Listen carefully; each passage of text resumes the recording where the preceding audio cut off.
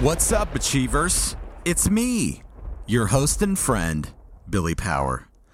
Welcome to episode 25 of the Urban Achiever Show. This is a show where we ask questions like, what does it all mean? Why am I here? How did this happen? And maybe, why are you kicking me out of the band again? Hey, I hope you're having a safe and enjoyable 4th of July holiday weekend. It's strange times in America, that's for sure. One thing I do know is we all need a day off. A day off from all of it. So enjoy and try not to work today. Okay, America?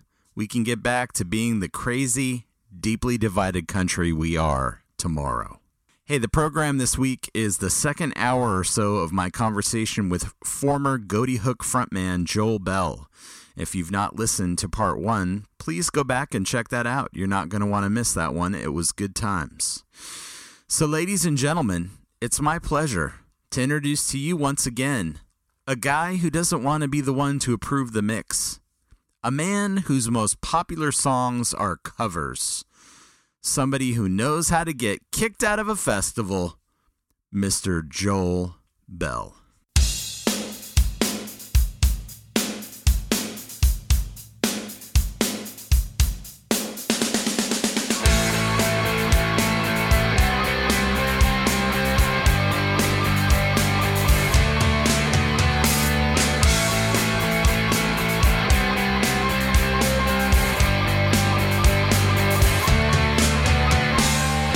So that tour, well, miserable for some, not as miserable for you guys. Yeah, we did well, and, you know, we had momentum.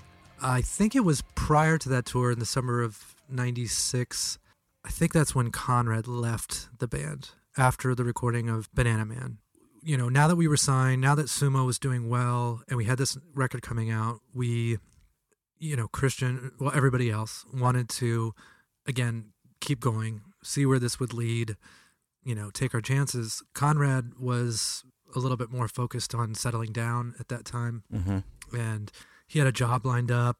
And so that was where he was. And so he left then. And we did that tour, the Supertones tour. Then after that, I don't know, it starts getting fuzzy. It all starts blurring together. Yeah, I mean, I don't remember when we invited Mark to join the band exactly. I think, well, okay, so when we record, I just remembered songs we didn't write. Okay, so maybe I should back up. A covers I should album. maybe back up to that. Yeah, so we did that covers record. So that was just as the four of us. We did that covers record. I don't remember the process by which we picked all these songs. I'm sure it wasn't anything, too specific. We just threw out song titles that we thought would be interesting, and everybody kind of threw something in the pile. Mm-hmm. And for some of those, it was just because we thought it was funny. Wait, you said I'm sorry to interrupt you, but you said that was just the four of us, so Christian was gone at this point? No, it was myself, Jamie, Adam, and Christian. Okay. After Connor left. Gotcha. And so we did songs we didn't write, which I don't know what to think of that.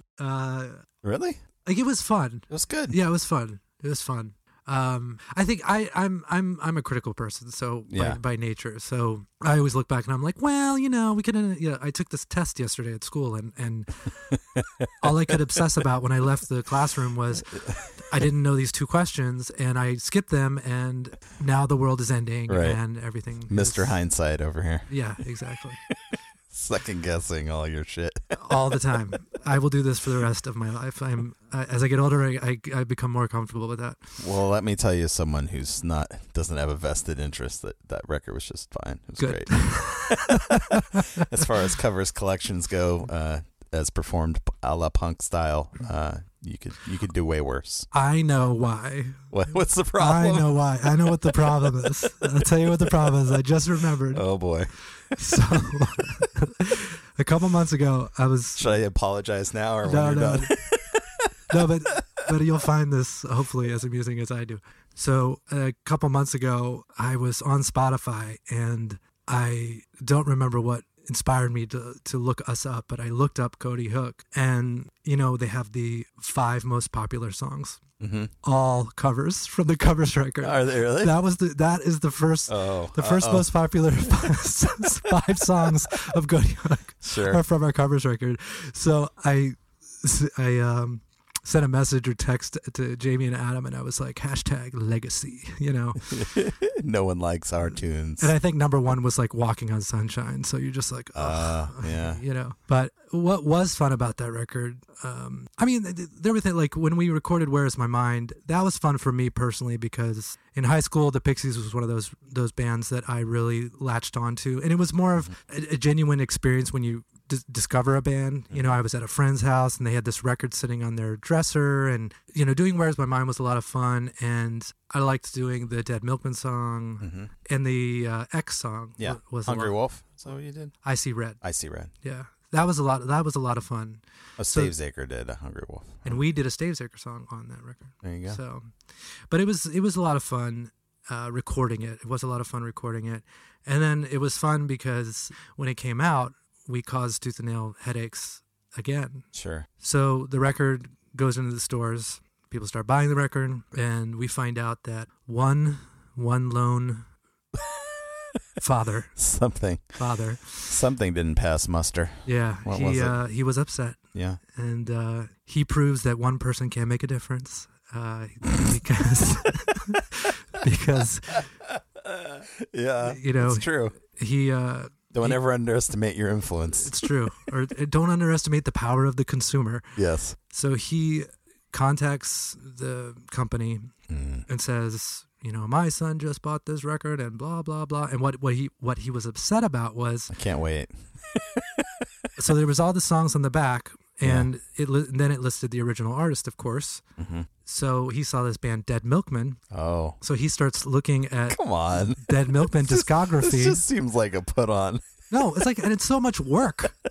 It's really looking into this. So he looks up Dead Milkman discography, comes across one song in particular, I think, or not, I don't know what song he came across, but we can guess. There's one, I don't remember which record it's on. Sorry, Jamie. Sorry, Conrad. Sorry, Mark.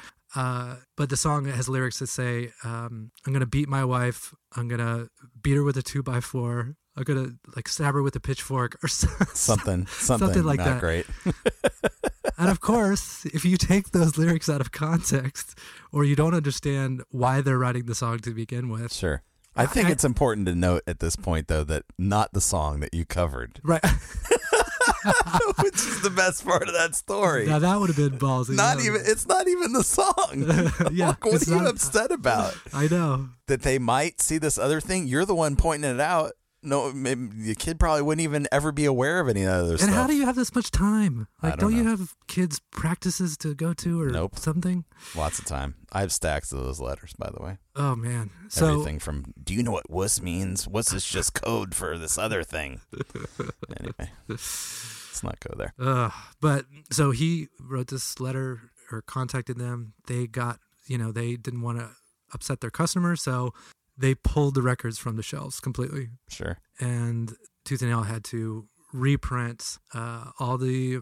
I don't know if you reprinted the CDs themselves or... I don't know what you did, but... I've repressed, thankfully, a lot of these memories.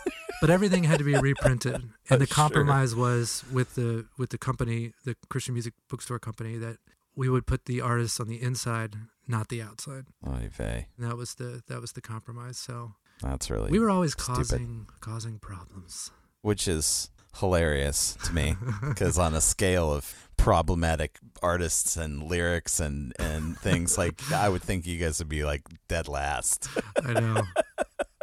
We got kicked out of Creation. You did? Yeah. For what? So we went to play Creation one summer, and we were playing on one of the side stages that usually drew 500, 1,000 people or so. Mm-hmm. And we drove up there. It was in Pennsylvania. We got there and we were settling in, and the Insiders were playing at that time. So we're watching the Insiders set as we're sort of unpacking and doing this and that. And the singer decides, 3/4 of the way through their set that he's going to, preach to the kids and give them a little something to think about. Yeah. Some food for thought. Got some God for you. Sure. And he goes on this tirade, and I'll just jump to like right. You know, a tirade about what? Well, a tirade about modesty. Okay. But female modesty, I'm assuming. Well, modesty in general. Okay. But the way in which he did it was completely obnoxious, and in my opinion, unnecessary. Sure. And well, when I go to rock shows, I'm always looking for a good lecture on modesty. Exactly. Yeah. On my list of experiences, that's in the top of the bucket list for the old rock concert. First, a good light show is great, a great performance. Hearing the songs that I like from the records I enjoy the most, but topping the list is I like a good lecture on modesty, the importance of modesty. Can you please teach me how to better my behavior? Just any kind of lecture, really. Yeah. I just enjoy a good lecture when I go to the old rock show there. So he's going on and on and on, and then he comes to this point where he goes, "Ladies, for the sake of Christ, put some clothes on." And then he doesn't want to leave. He doesn't want to leave the fellas out. So he's like, "Fellas, put some pants on, fellas. Put a parka on." No, he's like, he goes, and this lets you know again, like what the time period was. He goes, "Stop looking through the wavy lines." Oh my gosh! It's like, so I'm just thinking, what is this? What are you saying? What have I found myself involved in here? It really confounded me because I'm trying to understand the good that can come out of it. Like, right. I really am trying to understand, like, what good is going to come out of this moment. Right. Like, what good are you giving to the audience? Like, first of all, it's 90 degrees, and no one wants to think about putting any clothes on because it's hot. He's trying to provide us with the summer of Holly Hobby dresses. That's what he's looking for. Yeah. The Amish Creation Festival. And again, it's like it's one thing to teach a seminar about modesty or something. I don't know, but have a Bible study right. about it. But to call people out that you don't even know, that you don't have any sort of accountability with, that you have no idea where they are in their life, and you're shaming them. Sure. That they should, behave one way or the other. That sounds great. Yeah. So anyway, so we've all watched this, and I'm really glad I wasn't there. Yeah. So although we got a really good laugh out of this, which we did, and actually I think Mark quoted it or somebody quoted it on Facebook the other day. So then we're behind stage and we are getting ready to play our set. And Creation had put together these prayer teams that were behind the stage. And the prayer teams were made up of people from local churches or semi-local churches, volunteers who, wanted to participate, wanted to be involved. And their purpose and their goal was to pray with the bands that were getting ready to go on stage and so forth. So they started approaching us about prayer. And I am pretty sure, but I can't remember exactly. Yeah. I'm pretty sure we all said, no thanks.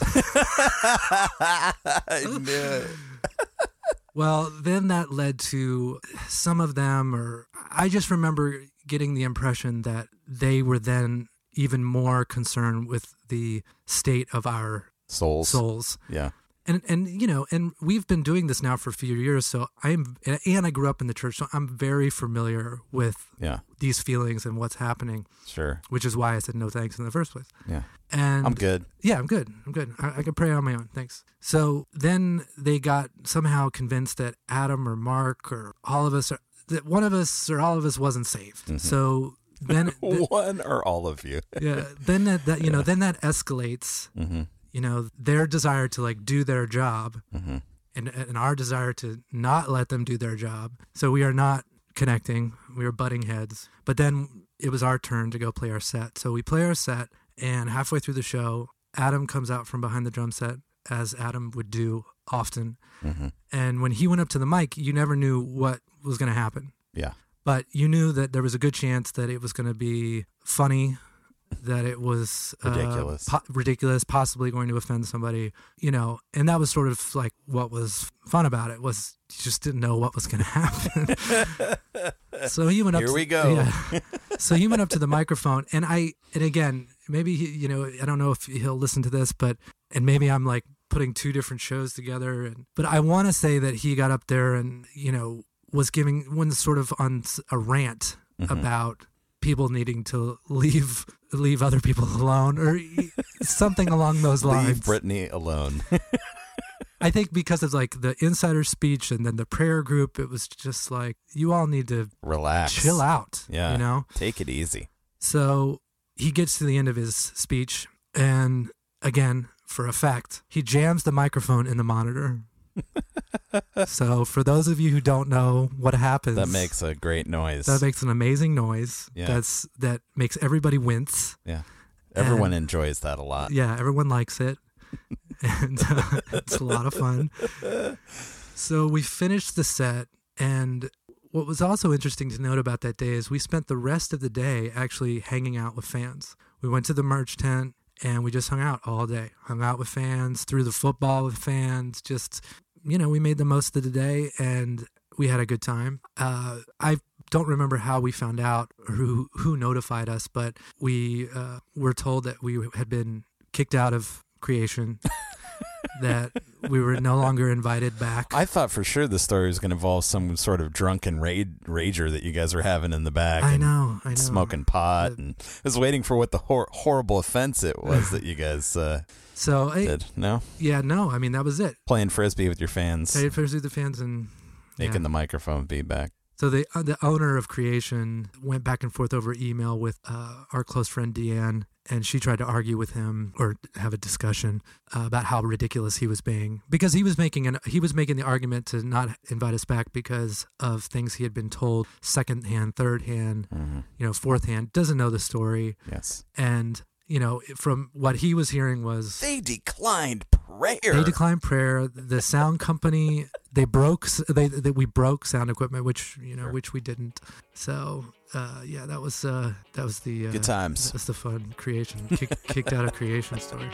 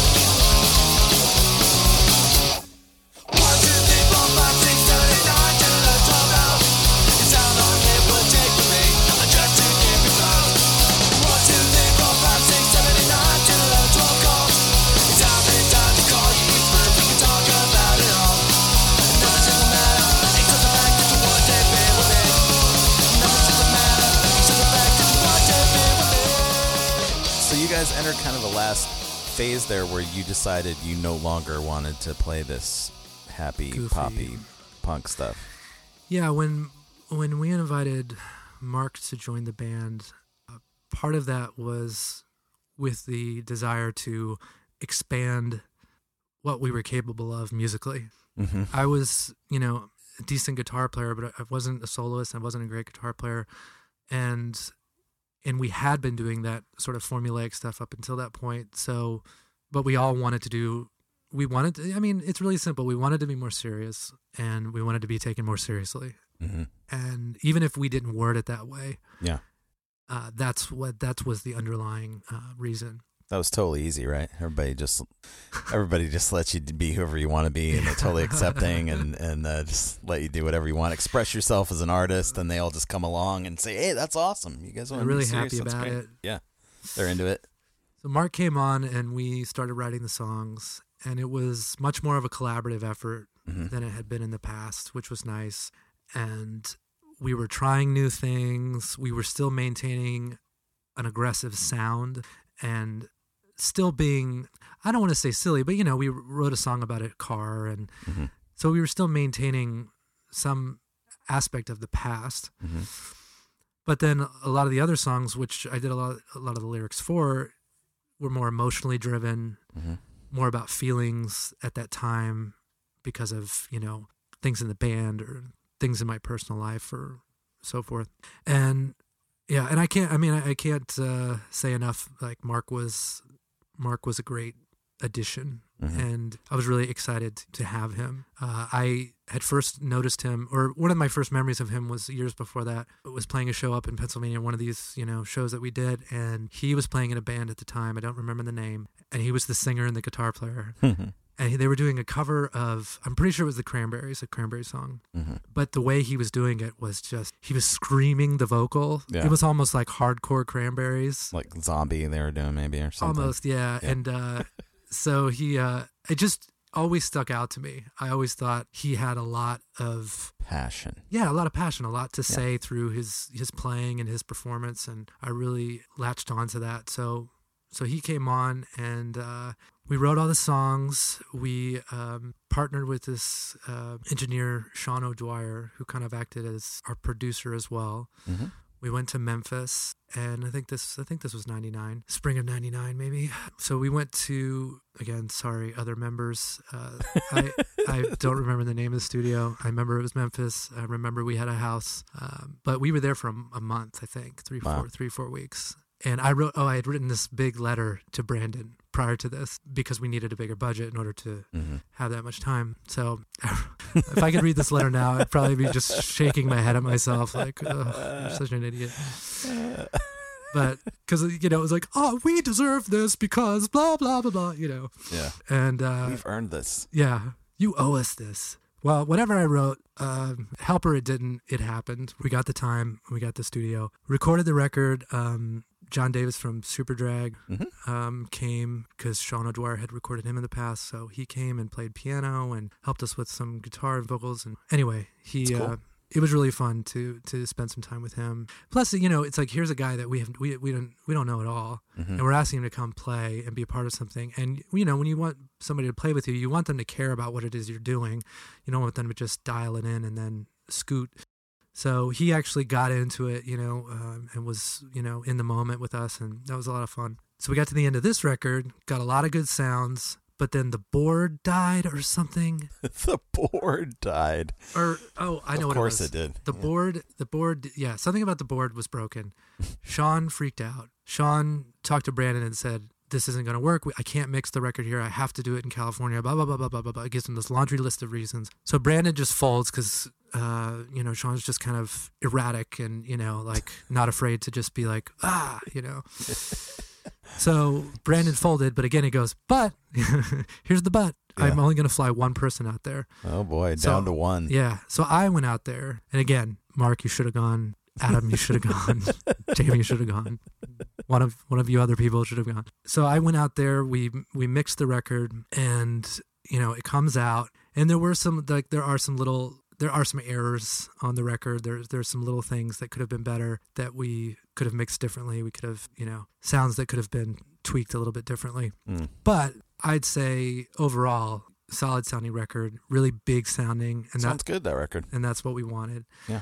And we did songs that we wanted to do. We did all this material that was important to us. So now we're trying to tour on this material, and that's when we toured with MXPX. I want to say we toured with them a couple times. Maybe it was only the one time, but there was the one big tour, and that was when 2 Years to Never had just been recorded, was coming out, and we were hoping that by doing a tour like that, you're hoping to attract new fans and grow your audience. Sumo and Banana Man had done, pretty well for the records that they were and the market they were in and so forth. And, and then 2 Years to Never comes along. Yeah. And it's just like, into the stratosphere.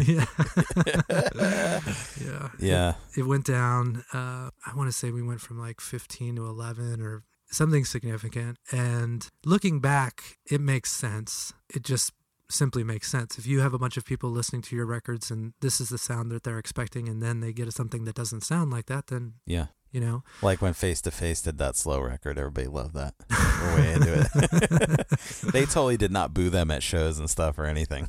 I mean, so, some bands it takes courage, but then it also, there are other variables that come into play that have to align correctly in order for... I think if you're just like a general rock band, you're a little safer to experiment or, go into electronic things or go into other, like bring in other elements or, do, different stuff like that. But if you're in a straight ahead especially if you're in a fast punk band, if you try to do anything other than that, it's rare that people are going to be, sweet. I'm psyched, bro. Not that genre, not known for its musical diversity and acceptance of other openness. Yeah, especially in the era of like the Fat Records stuff and all that kind of stuff. Yeah. It's very entrenched that this is kind of what you do and this is the sound, and nobody was really deviating from that. Yeah, it's true.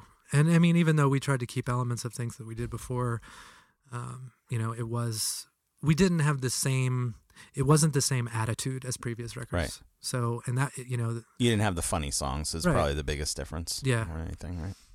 And when we were playing, we only wanted to play the new songs. Right. So, and again, I understand the fan's perspective.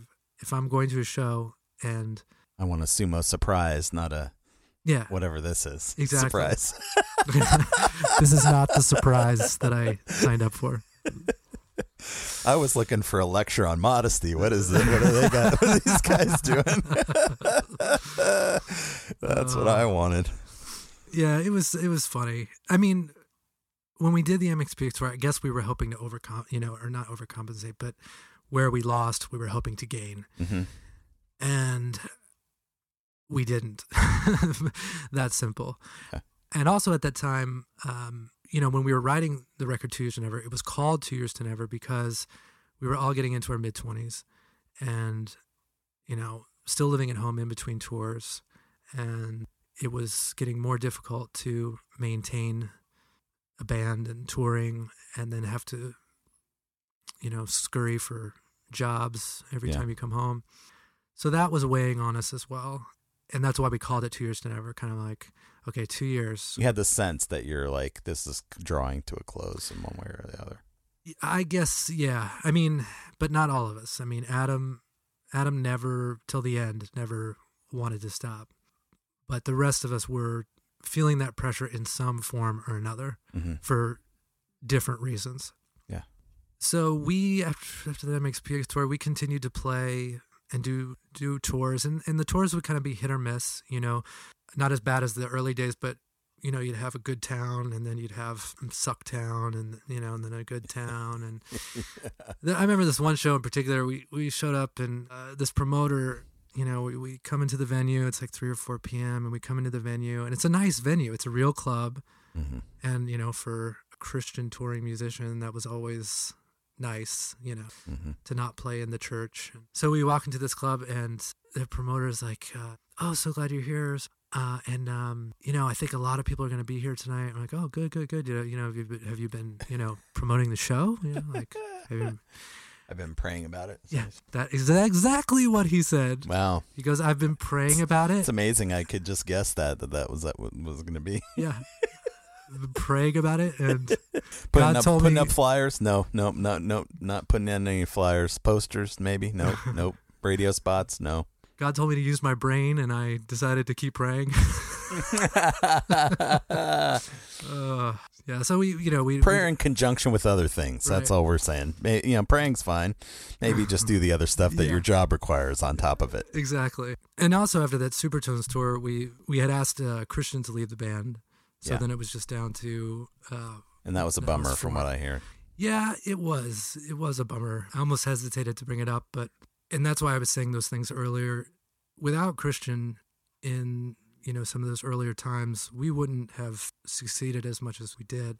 Mm-hmm. And it was not a situation that I don't think anybody wanted, in the sense that, like, who wants to have to fire somebody? Mm-hmm. Who wants to have to let somebody go? Nobody. Like, why would you want to do that? It's not a good feeling, and you don't want to hurt the other person. And but it was really just simply he was missing a lot of changes on stage. That's what it boiled down to. He's missing a lot of changes.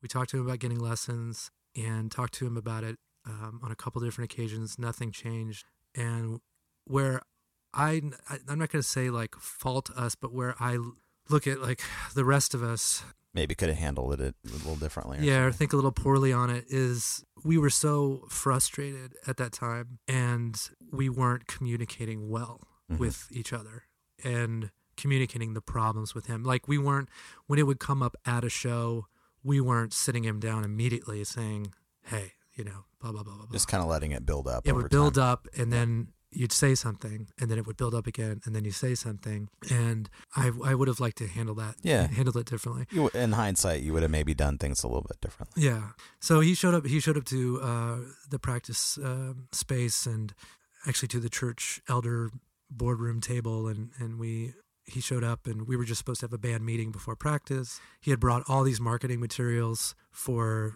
thinking ahead to future tours. Oh man. Yeah. Brutal. So we sit down, and so Jamie, and Adam look at me as if, okay, go ahead. And I went on this probably spiel that was way too long, leading up to saying that we were letting him go, and he wasn't expecting it at all. And it was a truly shitty experience, you know. So that's why I almost hesitate to bring it up. But at the same time, I can look back and I can say, he did a lot for the band, and there were definitely ways in which he deserved more from us, just like we deserved more from him. Like, it was two ways, Sure. And, I've thought like, oh, well, maybe we could have offered him like a business manager position and still maintain membership within the group and but, that's probably not great. Yeah.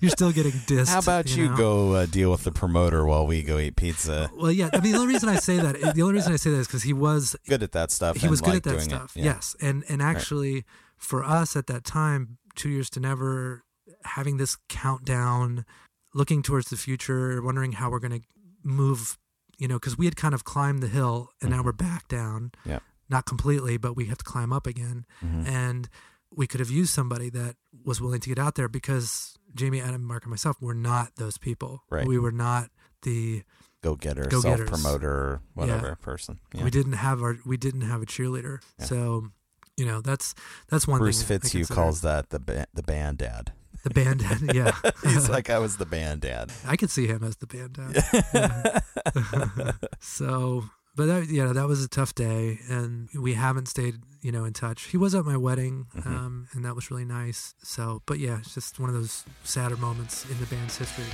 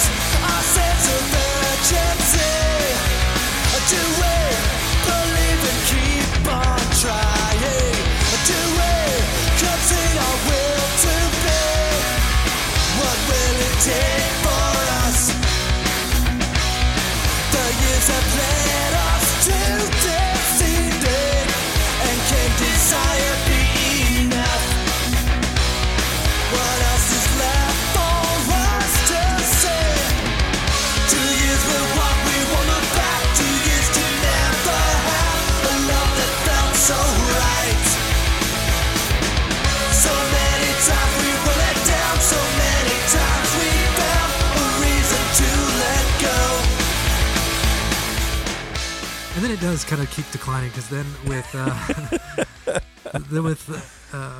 I'm sorry, man.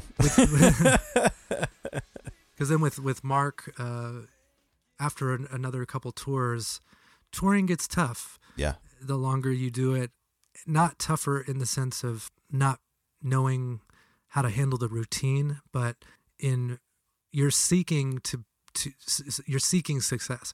You're looking to make more fans, make more money to live, at the same time live your dream, and not compromise your, whatever values you have at that moment. So it was getting tough, and then that's when Mark left.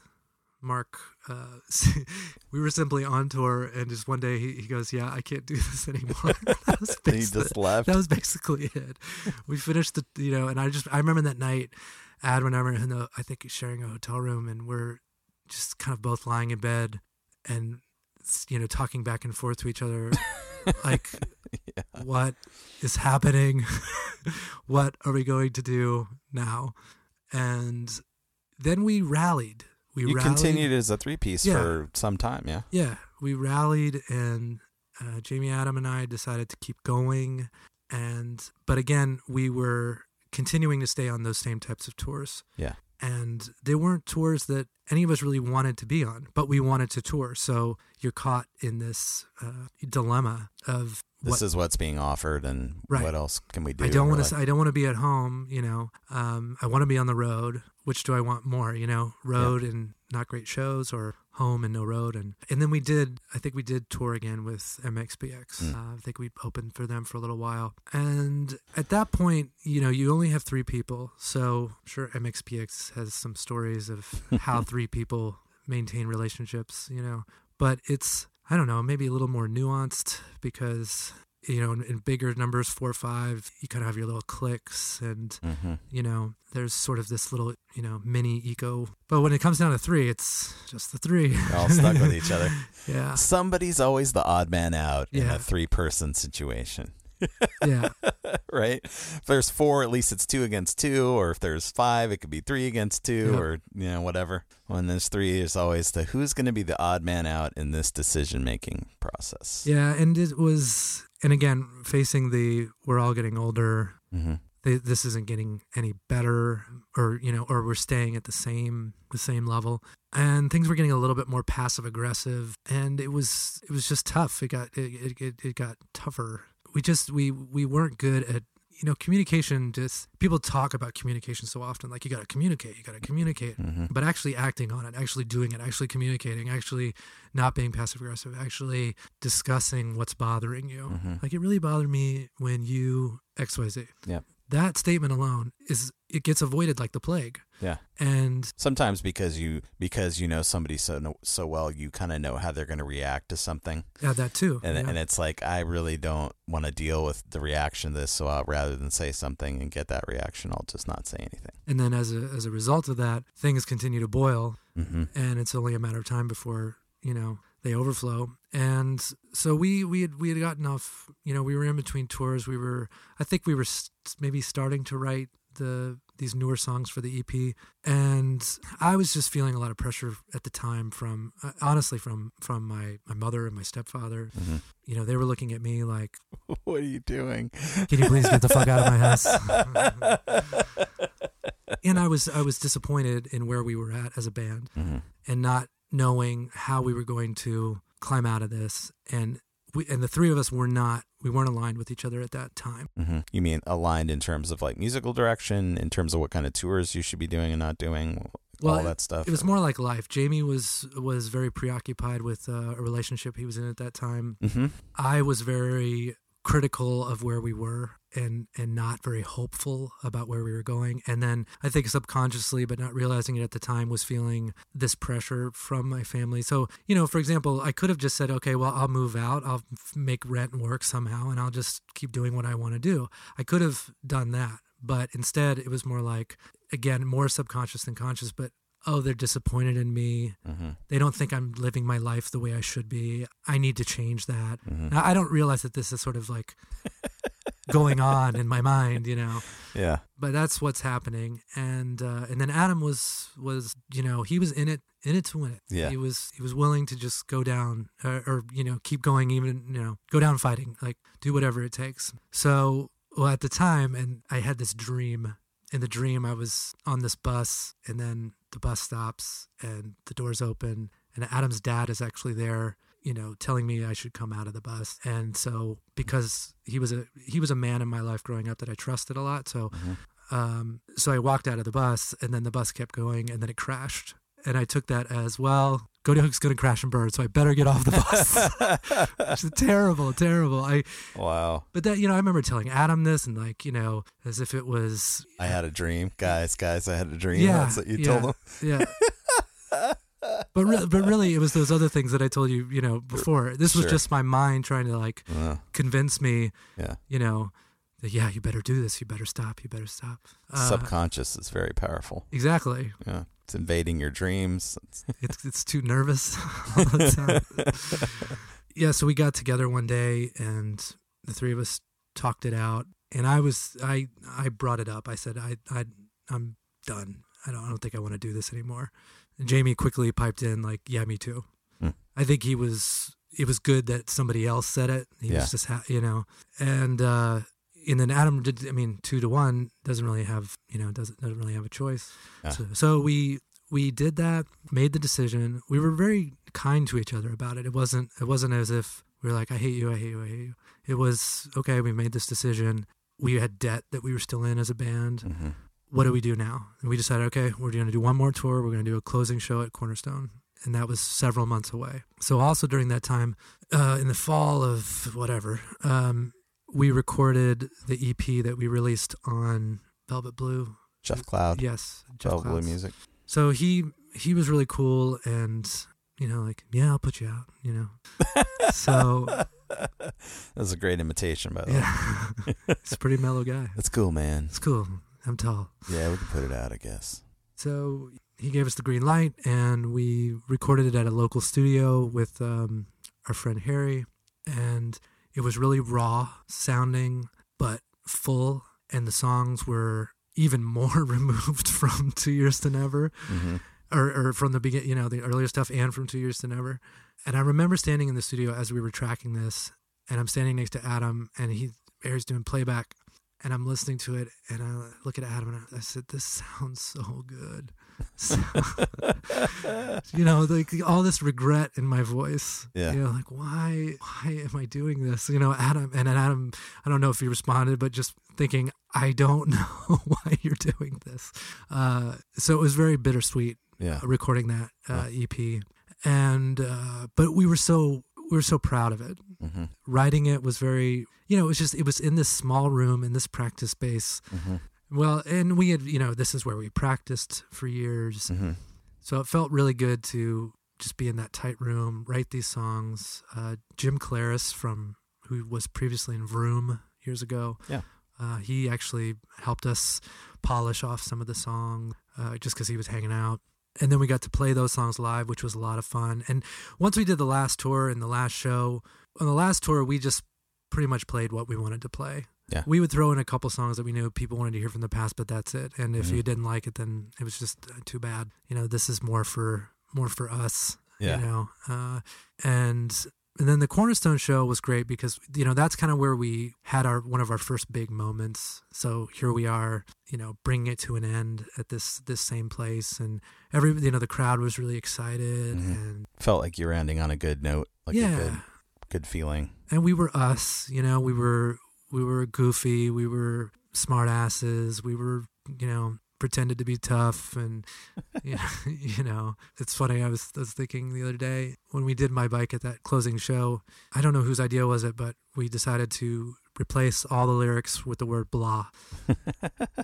And I thought, what a jerk move by us to do that. But so, I'm so glad we did it. Screw you. But it was a lot of fun. It was a good way to end things. And we did a reunion show, I guess, 5-6 years ago in Philly. And that was, played with the Huntingtons. And I played better in that show than I did in most of our shows. I practiced so much. Yeah. I'm bummed I missed that. I really wanted to go to that. I saw some pictures of it going around online and whatever. And it was classic, Christian punk rock show. It was on the floor, 2 speakers, nice, 2, maybe 3 microphones, 2 monitors that you can't hear, So, and of course, and that was the funny thing about, sound systems over the years. Whenever you play loud music, if you don't have the sound system, it's just, it just doesn't work. I was glad that it was the way it was at that reunion show because it was true to so many of our experiences over the years. That's awesome. Yeah.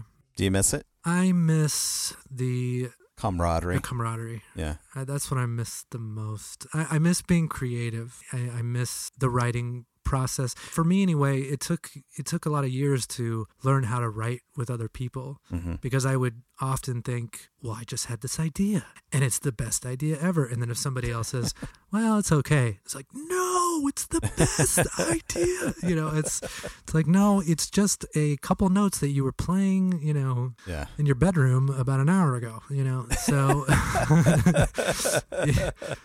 so over the years, learning that process of how do I let this happen in the moment? So I miss that. I miss learning that with them and going through that process with them. I don't miss Ghoti Hook. As an enterprise. Yeah, as an enterprise. You know, like I love the story of Ghoti Hook. Yeah. It will always be a part of me. And it's so strange to be older now and look back at it and see it more as a story. In fact, looking at it that way helps me digest all those years and understand them more, is looking at this. Here's the story of 5, you know, young men who venture off. Introduce a former guitar player of Ghoti Hook, Mr. Mark Lacasse, ladies and gentlemen.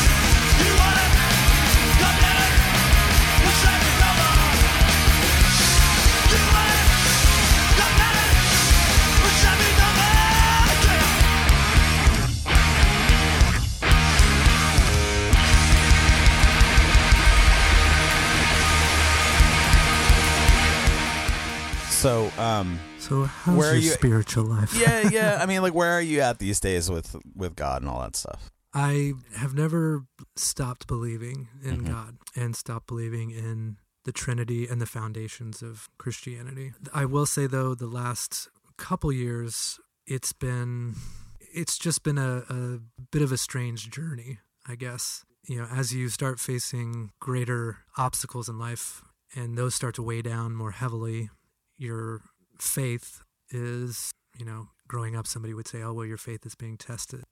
And I say it like this. I say that my belief has never changed, but my faith, well, that goes up and down and up and down and up and down. So, because there's things that, you know, I feel like there's so much I don't know and I don't understand. And there's so many answers to things that no matter how many ways it's explained to me or how many books I read by pastors that are telling you how to interpret suffering, I still don't understand. It is still something that is difficult for me, and I think it's difficult for a lot of people to comprehend. And I am not a person that I'm a critical person. I'm a person that is, you know, a little too wrapped up in his head and feels a little too tortured too often. And so when it comes to having a relationship with God, I'm thinking about trying to understand, well, just who God is. Because the God that sometimes when I'll, you know, if I'll pray or if I'll be thinking about something, I will often hear a voice that, you know, that is not God, but I believe that it is, that sounds like a taskmaster. That sounds like somebody who's just telling me all the time, you're doing it wrong. You're doing it wrong. You're doing it wrong. And that is something that I have difficulty with. And plus, as I keep saying, there are things that I just don't understand. I understand Scripture says this and so forth, but how does that speak to the heart of this person suffering who's not a Christian? So things like that are difficult for me. And I do want to get back to being engaged in a community more. The church that we attended previously, we haven't been to in a long time, and we keep trying to make it back. And it's honestly not an excuse, but I work in retail, so you know, scheduling just blows. And what do you mean you don't want to work on the weekend where we make all our money? So we can get anybody to be here on Wednesday. So, so Sundays have been difficult, but I am at a place where it is something that I want, and it's something that Jana wants, and we definitely talk about God. I mean, and we wonder together, kind of like what's happening. We're dealing with some big things at the moment, and I don't know. It's hard when you're trying to determine what do I pray for, what do I ask for, because it's going to happen one way or the other, regardless of this prayer and regardless of how much of a sinner I am or am not. I'll hear pastors talk about, well, if you can just understand the cross, or you can just understand faith from this perspective, then your faith will deepen. Like this, then it will happen. And I guess I'm more skeptical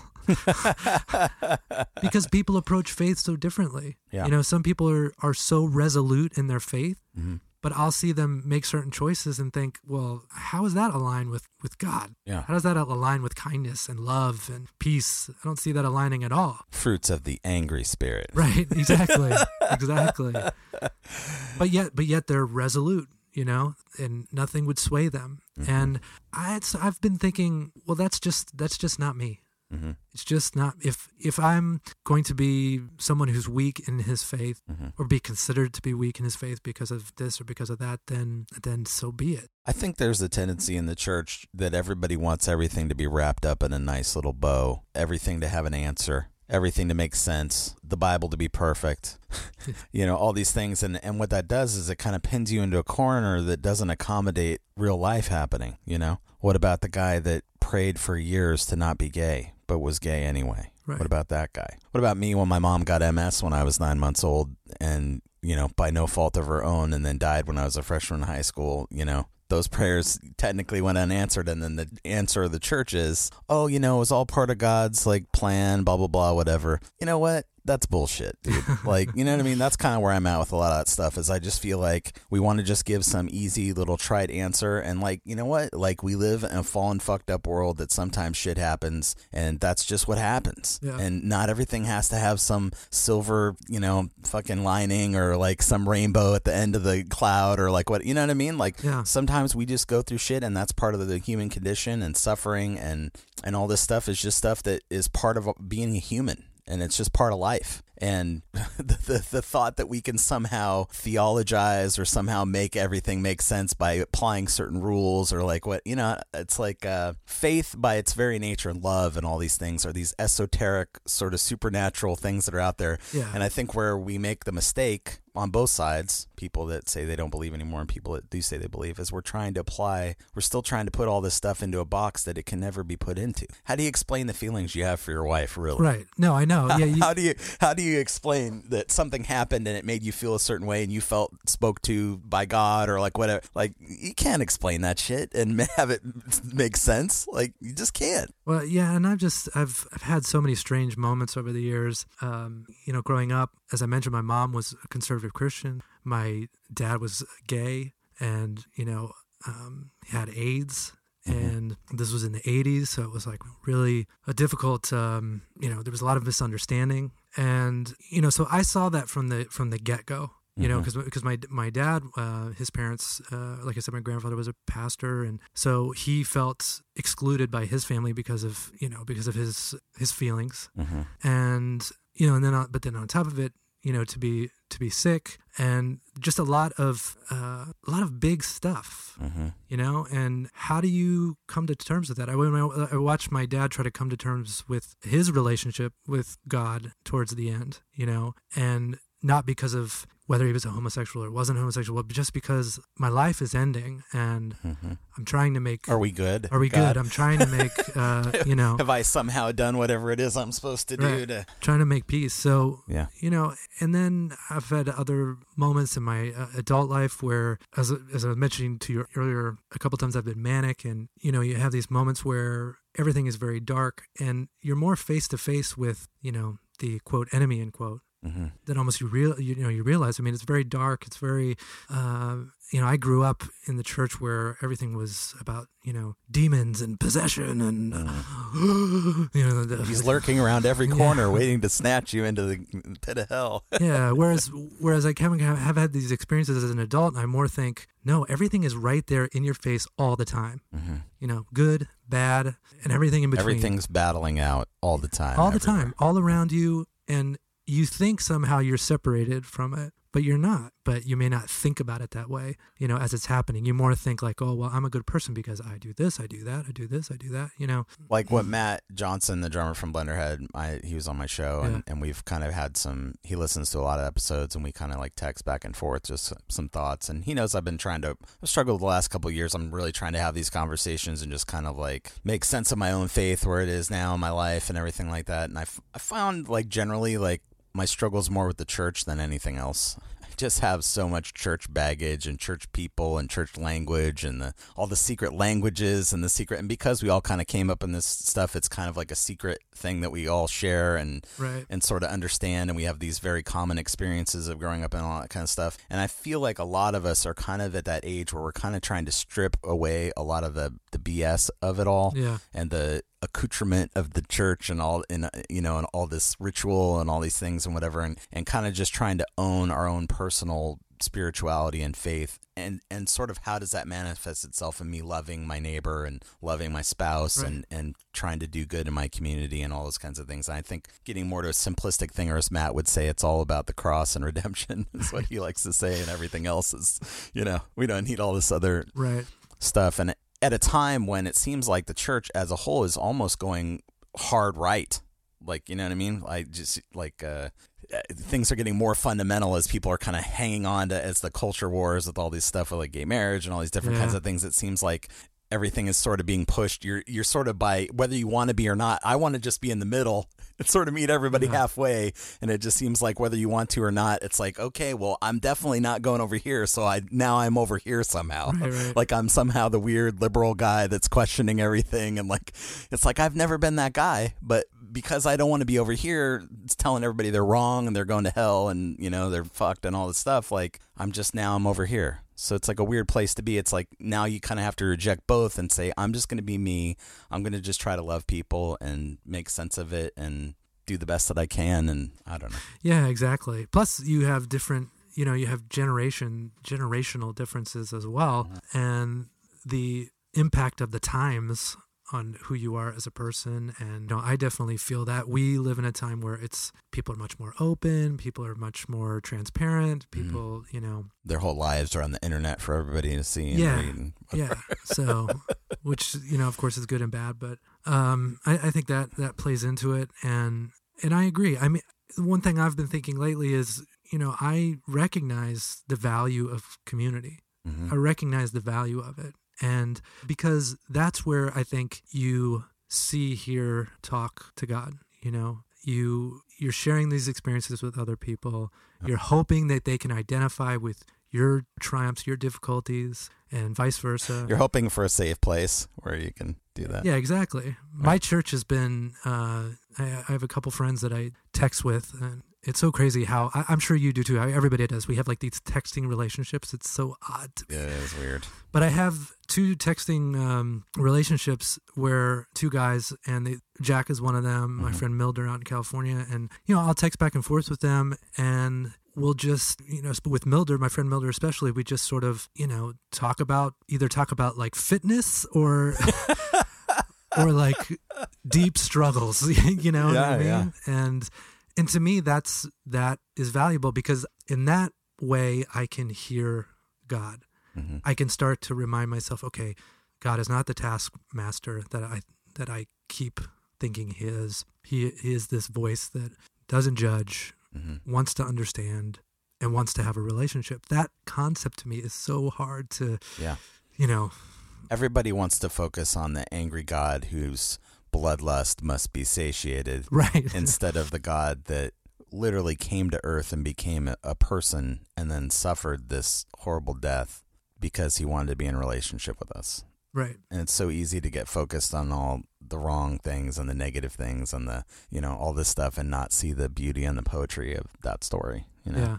And I think simplicity is better. It's like the more we just focus on the simplicity of that and just I can't even drive my hour commute without wanting to murder somebody. So, you know what I mean? It's like, clearly we need to just focus on the basics and not try to tackle predestination and all these other crazy, theological things that clearly no one through time has ever agreed with, going all the way back to Martin Luther saying, I don't agree with this and I'm going to put my stuff up. And we're never going to reconcile that stuff, but can we all just agree to love and accept each other? Right. And do you know what I mean? Well, yeah, because there's a lot of, with someone who's, theologian or, very intellectual in their faith, there's, in my experience, there's an air of arrogance there that you just don't know, or you haven't read the right book, or you haven't. Yeah, and it's very off-putting. Yeah. Because, again, that's not the everyday.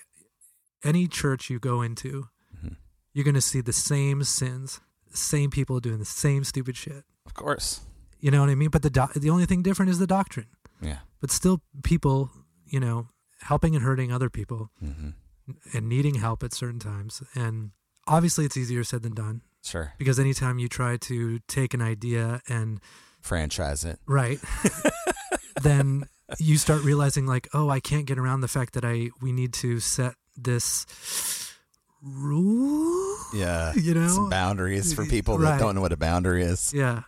So I don't know. I've had some good experiences over the years. We Jan and I went to this church when I first moved to New York, and it was sort of like a grassroots. That's the right use of this word. Okay. This time, I think. It's a grassroots church. It was just the congregation was 20 of us, and we would meet at different very small locations in the city. But Jan and I would go there, and it was sometimes a little too emotional for me at moments, and that's okay. But the level of care that everyone shared for one another, that's what stuck out to me. Yeah. And that's what made an impact on me. Yeah. Right? Yeah. People in community loving each other and creating safe places where I think that people cannot feel judged and feel like they can really air out their serious doubts and questions and whatever. Because in absence of that, what we have is people just saying, well, fuck that. Yeah. Right? Yeah. Not for me, or whatever.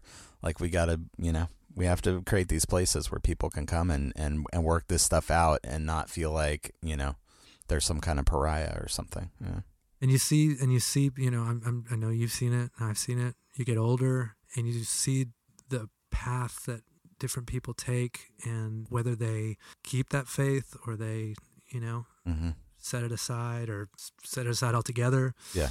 I don't know. To me, that is a indicator that this is not that there's a problem, but that there are real needs, I guess, within people that are in some ways not being met. Yeah. Yeah.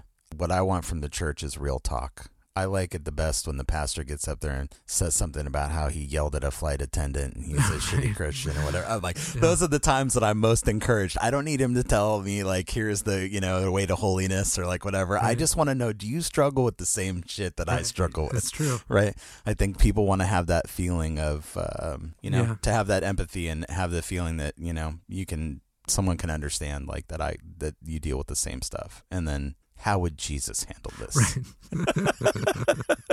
WWJD. It's so true. All right, man. Well, thanks for doing the show today. It has been my pleasure. I mean, I feel like we could just keep going, but, you have to say when at some point. And thank you for helping me and my friends get signed to Tooth and Nail Records. I don't think you should be thanking me for that. All right, man.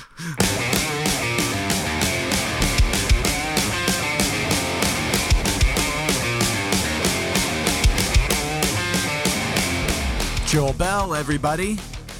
I love getting to spend time on this show catching up with old friends. Thanks, Joel, for sharing your story with us, and thank you for all the laughs. The music clips on today's show included Ghoti Hook's cover of True Faith by New Order from the album Songs We Didn't Write, Love by the Numbers from Banana Man, 2 Years to Never from the album of the same name, the live version of Chevy Nova from the album Rest in Peace, all on Tooth and Nail Records, and finally Robert Paulson from the 6 Songs EP on Velvet Blue Music. The Urban Achiever theme song was written and performed by Ethan Luck and Dan Spencer. As always, you can follow Urban Achiever on Facebook, Twitter, and Instagram at Urban Achiever PC. You can email me anytime at billy@urbanachievershow.com. And the show is 100% listener supported. If you enjoy the program and want to give something back, please go to patreon.com/urbanachiever and give $1 a month or whatever you want. You can also purchase show t-shirts and coffee mugs at urbanachiever.gobigwin.com. Happy birthday, America, and please behave yourself. And until next time, keep up the good work. I'm proud of you.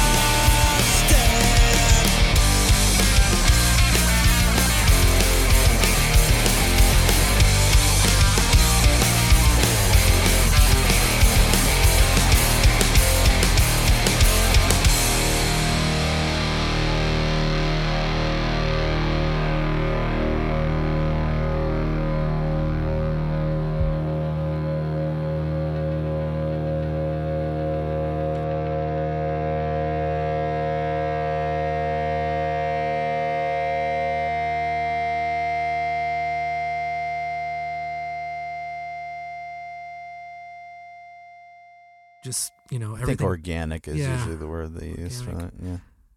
And really, I don't know what no, that's good. That's organic's good. I don't know. I'll just throw out some words. You tell me. That's totally that's good. Felt natural. Felt just, yeah.